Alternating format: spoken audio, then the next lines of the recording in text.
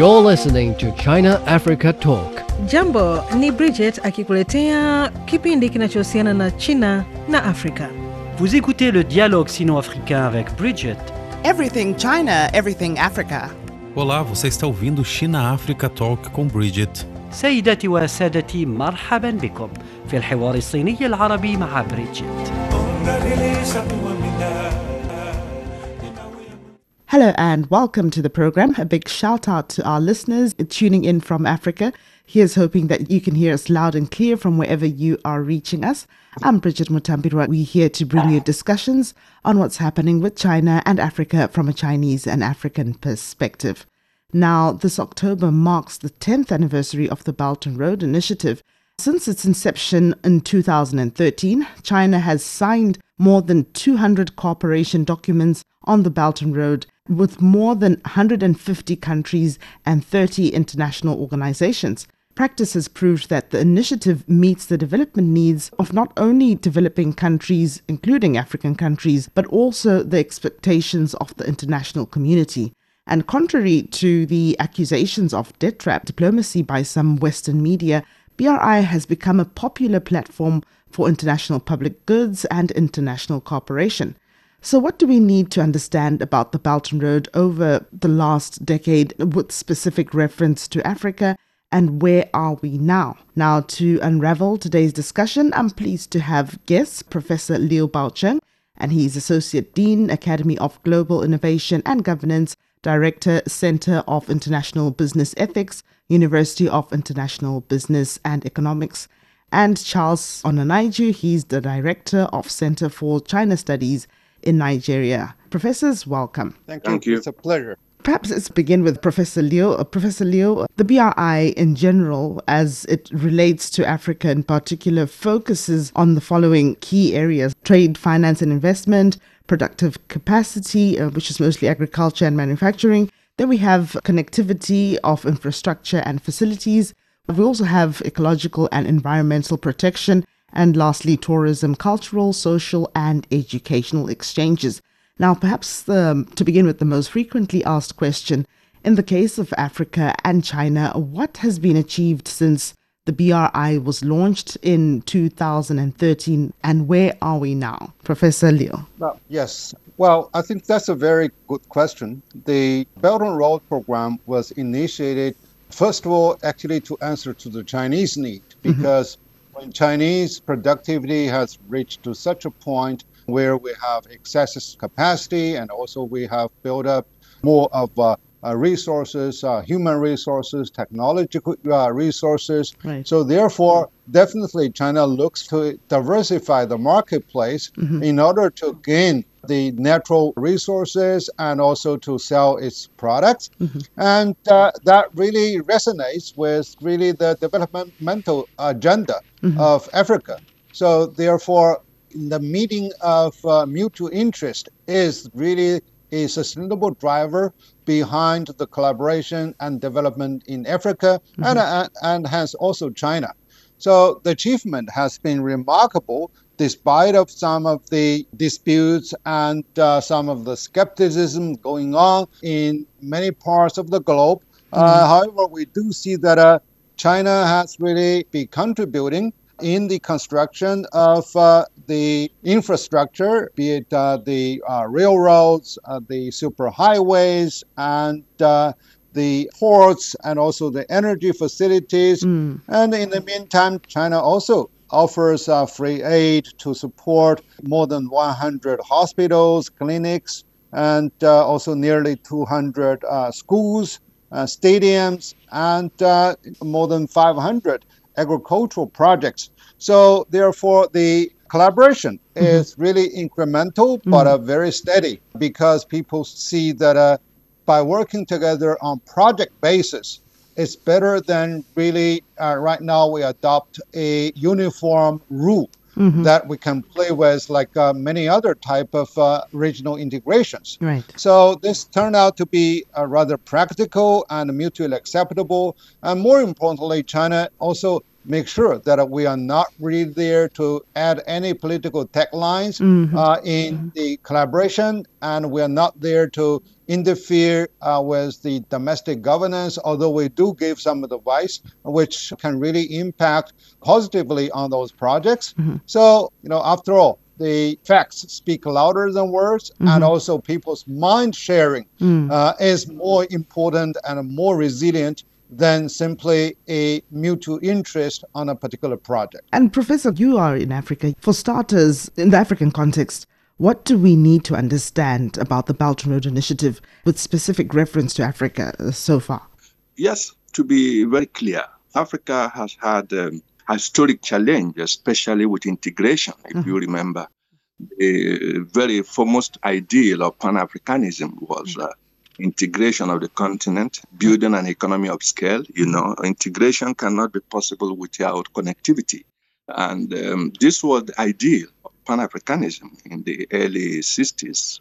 And this vision drove the struggle for independence from colonial rule.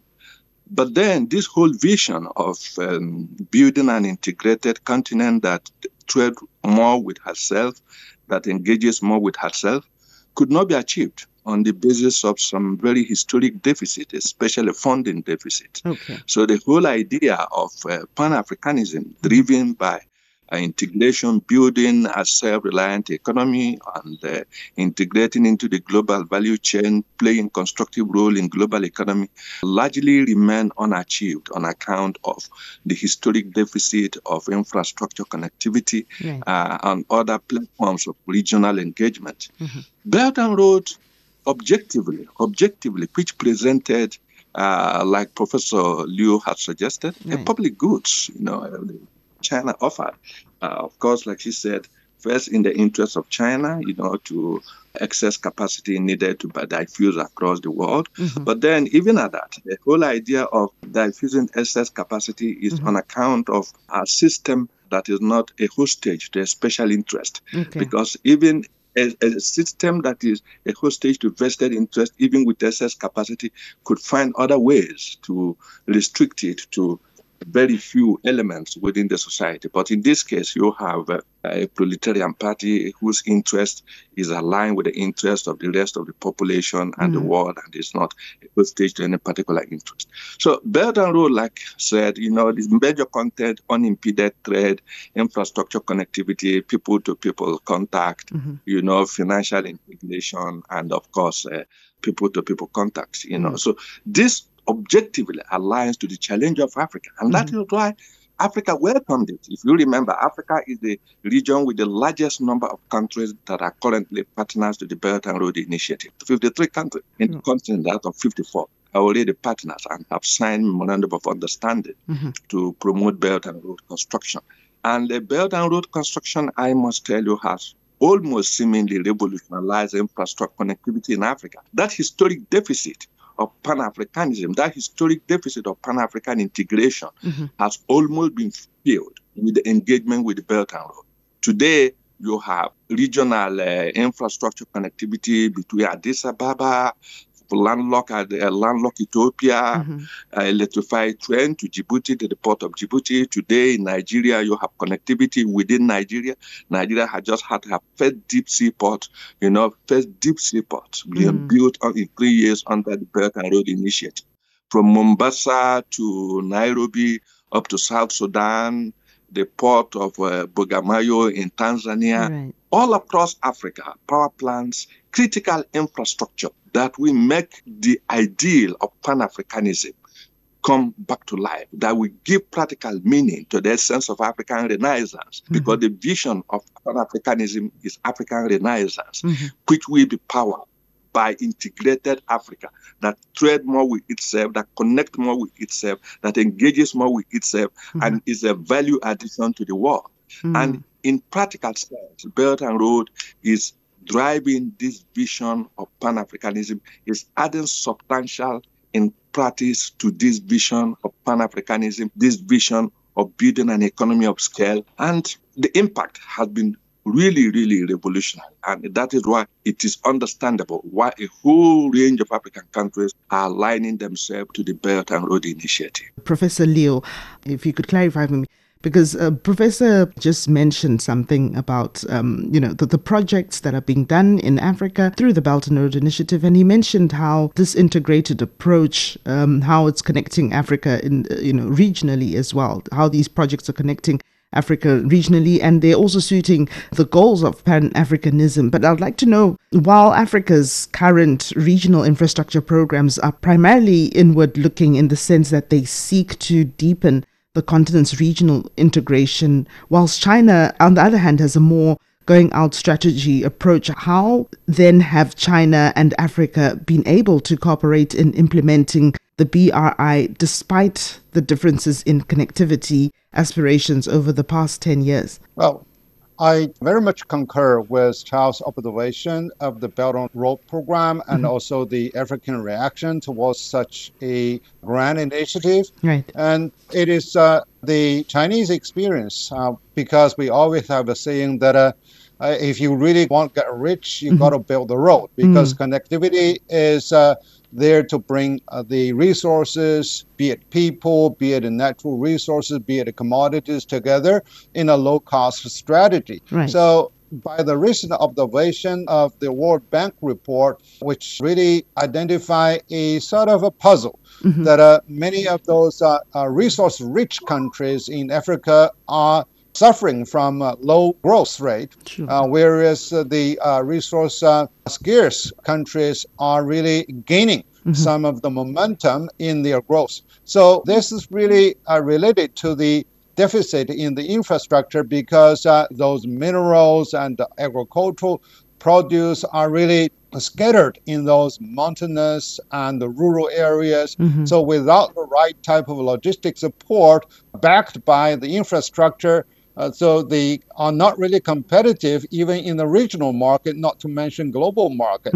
So therefore, building connectivity with the physical infrastructure and also with telecommunication is something that China is good at. China is known as the construction maniac around the world. So, and the other reason is that China is look at long-term strategy, because the some of the projects are not really making profit right away for the specific project per se. But Chinese leadership and also the Chinese giant companies, they are looking for long-term and integrated gain in the future. So therefore, they are willing to provide the type of finance and that can really have a long lead. And they are also willing to participate in the building of human capacity, to train people with the right type of skills to operate on their own.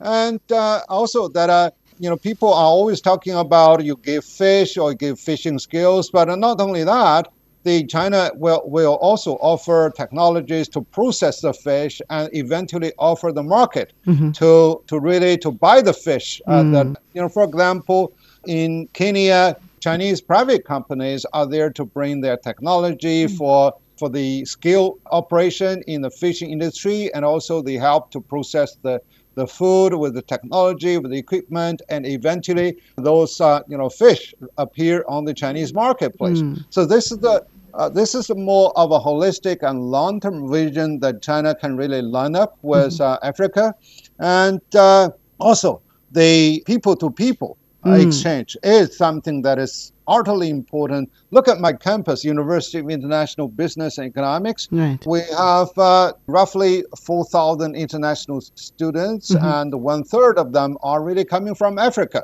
and most of them on scholarship. So China is there to invest into the young people with knowledge, with skill, and of course with friendship, so that they, in the end, will be in the driver's seat for economic development at home and also for collaboration with China and the world at large. So therefore, gradually, the vision of BRI has been unfolded to really there to unlock those opportunities for the local people to benefit with job opportunity, with higher income, and also for China, particularly for the Chinese business community to see the huge potential that can be tapped in Africa, both as a supply of resources and also supply of the human capital and also the destination for a market. And I can offer one particular example. I think most of African people are really familiar with a smartphone by the brand of Tecno. And Tecno does not really have a very big name at home, but they do enjoy the popularity over there with the low cost, with the reliable quality, and also with special feature to address some of the pictures. So therefore, the Chinese people are rather creative and with the wisdom, with the enthusiasm of African local people. So definitely, we are there to win. By our hard work, though, for a bright future, both for China and Africa. Okay. Professor, taking up from Professor Liu, he highlighted that, yes, the Belt and Road is not making profit right away. But on the other hand, China is looking for long-term cooperation with Africa through the Belt and Road Initiative. Now, Africa is made of more than 50 countries. How then have China and Africa in the past been able to cooperate in implementing the BRI despite the differences on the continent? Charles? To be clear, you see, like I said originally, the Belt and Road Initiative welcomed to Africa because it aligns with the objective need, objective requirement, with the nature of the economy of the region, because a region with huge resource deposit, with huge talent, but also undermined by critical deficit in capacity, in infrastructure, and then enabling social, political environment for maximizing the potential, the natural endowment. So collaboration with China has been extremely useful in providing impetus for exploration of this latent talent initiative. Of course, Africa itself has not just been there waiting to be moved by others. It has attempted, it had made serious effort on its own. If you remember, in 1980, the Lagos Plan of Action outlined during the summit of African heads of state and government in Nigeria, then African Organization of African Union that later became AU, outlined a robust platform, a robust framework for industrialization, for economic integration of the region. You call it the Lagos of Action. It still remains one of the most important documents Africa has done itself. It was basically homegrown, just like at the same time when China was beginning to modernize, almost the same time as of the 11th Central Committee of the CPC, which took economic modernization as the main work to rebuild China. To the same time, Africa also engaged herself in developing a clear blueprint on how to move the continent forward. Unfortunately, in the case of Africa, both the intervention of external forces, Western-led financial institutions, World Bank and IMF, describe the blueprint, the Lagos Plan of Action, as unrealistic because it basically was to be driven by African indigenous effort. And most of its potentials were derailed on account of this external interference and, of course, lack of resources to drive the vision. So the collaboration with China has been extremely wonderful. It's been contributing enormously to renaissance of Africa. And for the Belt and Road, like Professor Liu has said, it has unlocked critical latent capacities in Africa. Cooperation across the board, building an infrastructure, offering market for African products, like the stage of industrialization in African-China cooperation. At the 2015 China-African Summit in Johannesburg, the 10 points of cooperation, which was outlined by President Xi, also included infrastructure connectivity, included industrialization, agriculture and modernization, and so many others. In 2018, also the summit in Beijing, which when Africans signed up mostly to the Belt and Road Memorandum of Partnership, also created enigmatically the China-African Trade and Economic Expo, which hosts every 2 years. This has unlocked a whole lot of opportunities for China-African cooperation. So the Belt and Road, to be precise, has provided very strong impetus for Africa to re-engage with the world, to re-engage with the with the global value chain. It's not only offering support, collaboration in building indigenous technology, in building indigenous industry, putting Africa forth in the fourth industrial revolution, and even positioning Africa as the next industrial frontier of the world, to end the title which China had just not left behind, but have advanced the workshop of the world, but has actually provided the domestic impetus for this and offering market, Africans export to China has significantly improved. The trade outcome has the gap in the trade balance is closing very fast. Originally, you have almost 70% imbalance in trade in favor of China. Because of huge access of African products to Chinese market, these gaps are closing very rapidly, and the trade investment is pouring in. Africa has seen huge lots of investment, especially the private investment from Chinese small companies, has soaking up employment. The report released by McKinsey and Co. in 2017 made it very clear that Africans investment jobs are becoming the new normal in China-African corporate. And Belt and Road has significantly accelerated this process. And we are looking forward that at the end of the third International Forum of the Belt and Road, Africa will be much more integrated into the global economy through the engagement with the Belt and Road process. So Belt and Road naturally fills this important deficit in Africa, and the collaboration has been greatly enhanced. Of course, there are challenges. Challenges are there. There are obvious challenges. I think in the course of our discussion, we'll point out to some of the important challenges in African engagement with the Belt and Road mechanism. But essentially, it has been driving Africa, especially in recent times, on the path of fulfilling her ideas of Pan-Africanism and Renaissance. So I think gradually they are beginning to find a common ground in what has become China-African pivotal road in building a community of shared future for all humanity.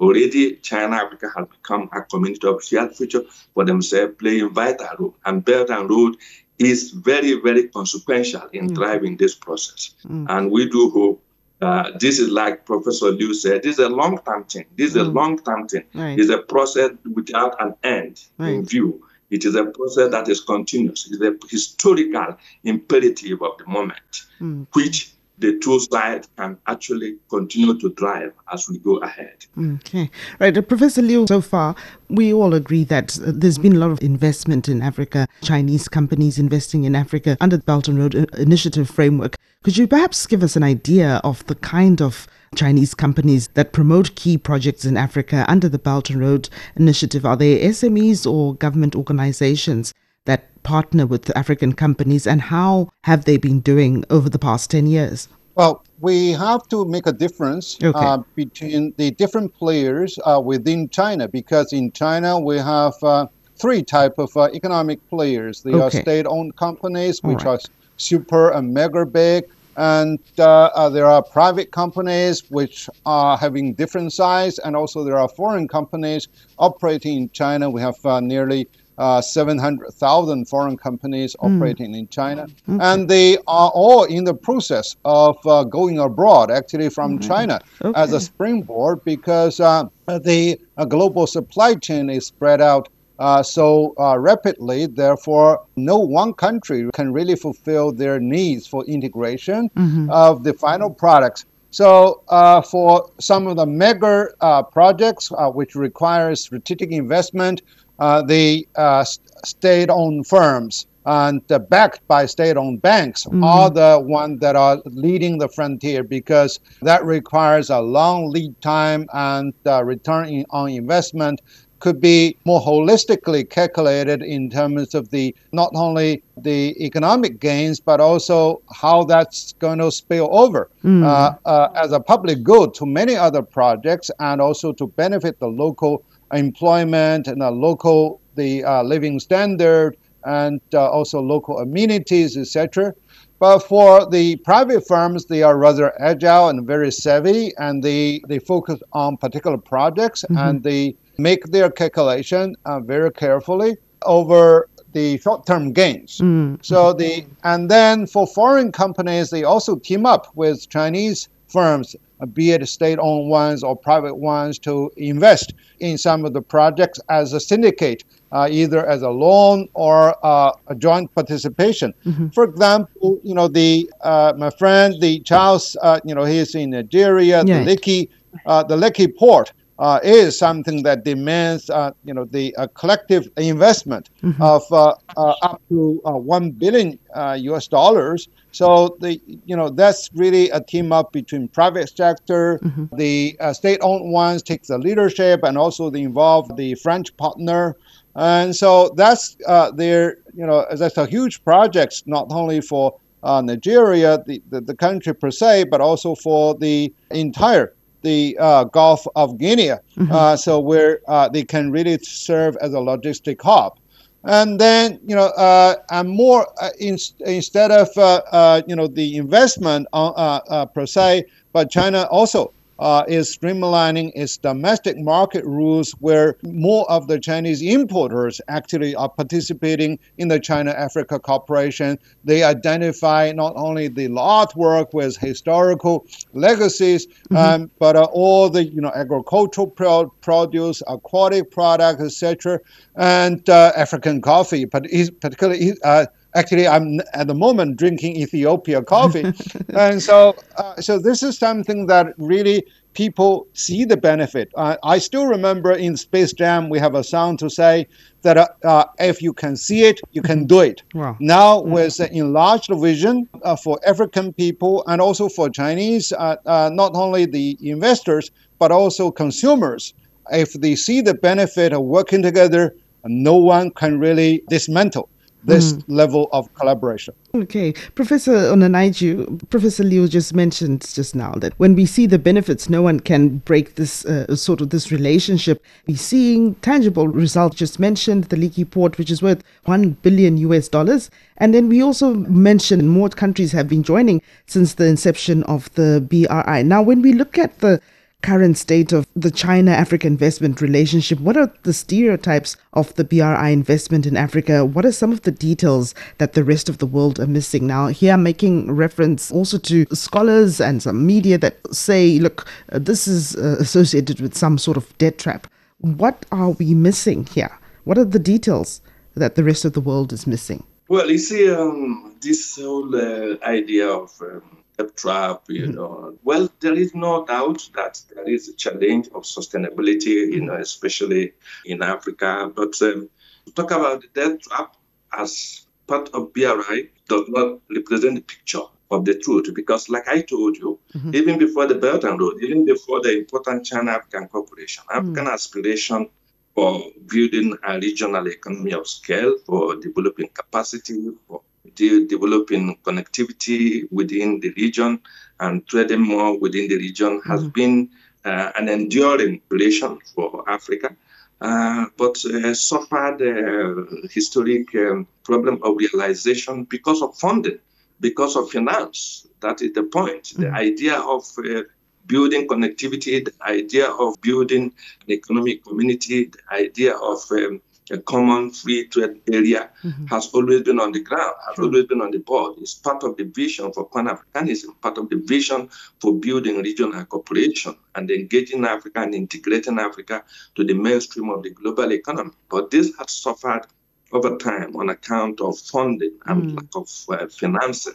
And the Belt and Road come into the mix, and that provided the practical way out of this. And currently, Africa is stepping up in area of infrastructure connectivity, in area of building economy of scale. Currently, the African free trade is going to witness a rebound on account of connectivity that is already existing as part of the Belt and Road engagement. Just like I said about the Lekki Deep Sea Port, which is going to serve as a hub for the entire sub-region in West Africa, promoting logistics and enabling cutting down time of doing business and reducing the costs. of doing business, both within Africa and across Africa and with the rest of it. And these are the practical needs. These are the practical issues. Right. So on this issue of debt overhang, this issue of debt trap, we've had it over time. It's been a standard thing, and most African heads of government have addressed it. The Nigerian former president, President Buhari, has said, okay, if you say the Chinese are loading us with debt trap, give us your own loan and we can forgo the Chinese.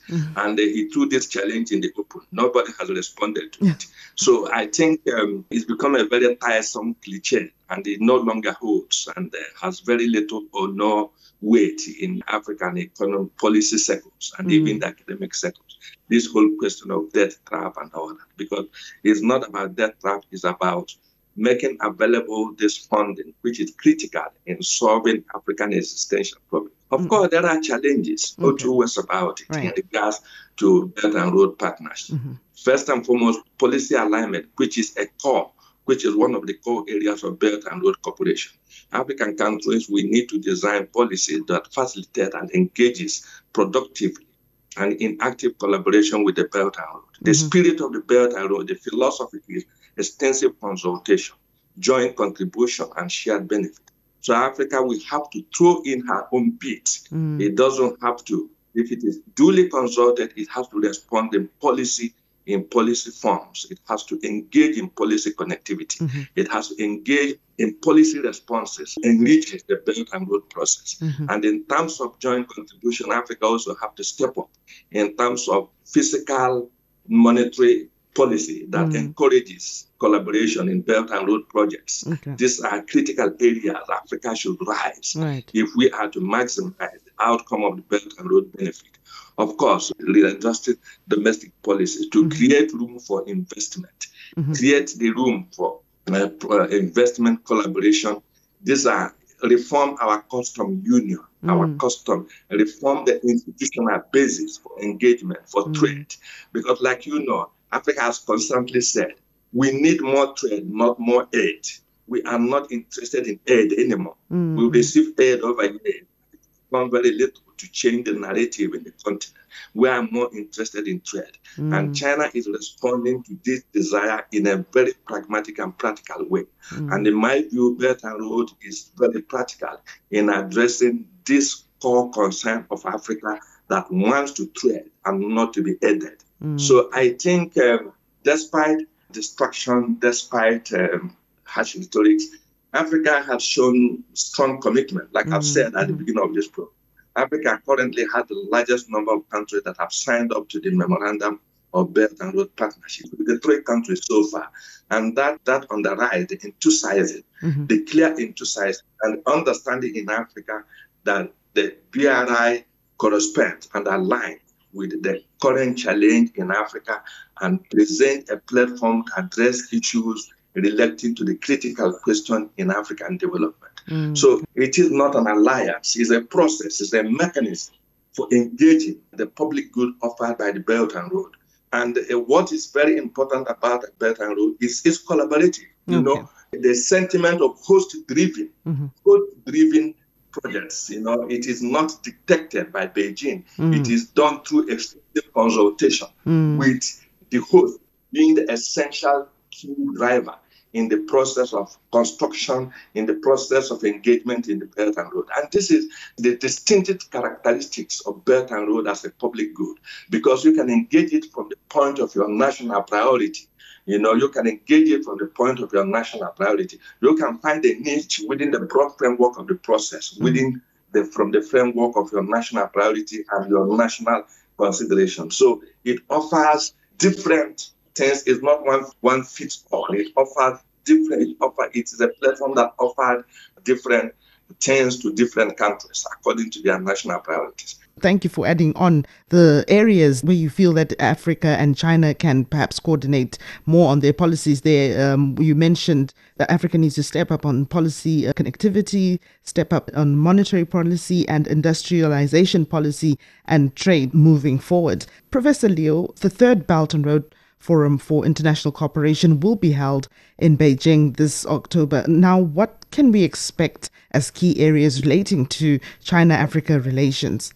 on top of the agenda is high quality growth for both partners. And therefore, when we really talk about high quality growth, we mean concerted efforts and coordinated growth. Okay. It is not only the economic figures that is there to evaluate the performance, but also a more holistic approach in terms of environmental quality, in terms of enhanced governance and macroeconomic management, and also how we can really cater to the sustainable development goals set forth by the UN, because the UN Secretary raised rather a pessimistic tone over what can be delivered for the SDG, because there's only 7 years left, and Africa is really holding a larger part of the stake.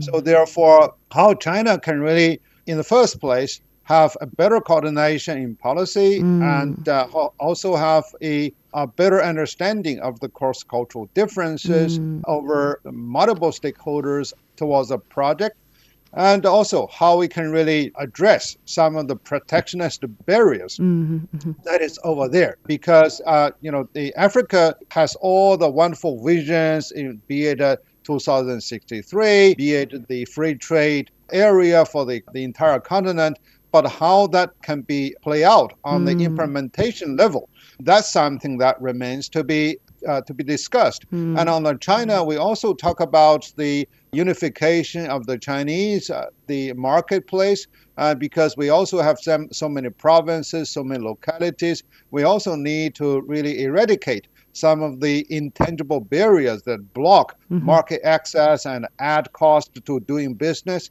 So I believe that more of the business people, particularly after the 3 years of pandemic lockdown, and they also have a pent-up demand to meet each other and to tap new opportunities, in addition to shaking hands with wining and dining. Okay. Professor Onunaiju, I'm going to ask you the same question as well. What can we expect as key areas relating to China-Africa relations? Well, like I said, I think quite a number of African heads of state will be in Beijing, and that underscores the importance of this process to Africa. And the theme will be high quality, continuously improving, continuously developing the quality of engagement with Africa. I think African will be looking forward to, of course, more deliverables, more concrete outcome, like it has always been, concrete outcomes from Beijing. And I think nothing short of this will be seen. But like I said, Africa should also step up, meet the Chinese partners halfway. And this, in my view, will have to do with, like Professor Liu has said, a whole range of questions should be asked about creating access market, the African economic market. Will it be open or will it be closed? What will be the prospects? What are the internal mechanisms for really playing out as a significant part of the international economic value chain? These are the critical questions that Africa should also respond. So I believe that the outcome of the third forum of the Belt and Road will generate a lot more enthusiasm in Africa. But like I said, Africa has a responsibility to create the policy space to maximize the cooperation within the framework of the Belt and Road. So as Africans leaders go to Beijing to engage in this process, they should be in mind of their own responsibility to add to the speed, quality of this process, to add to the speed, the quality, and the scope of this mechanism. Like China has always said, Belt and Road originated from China, but it belongs to the world. It is not a solo activity.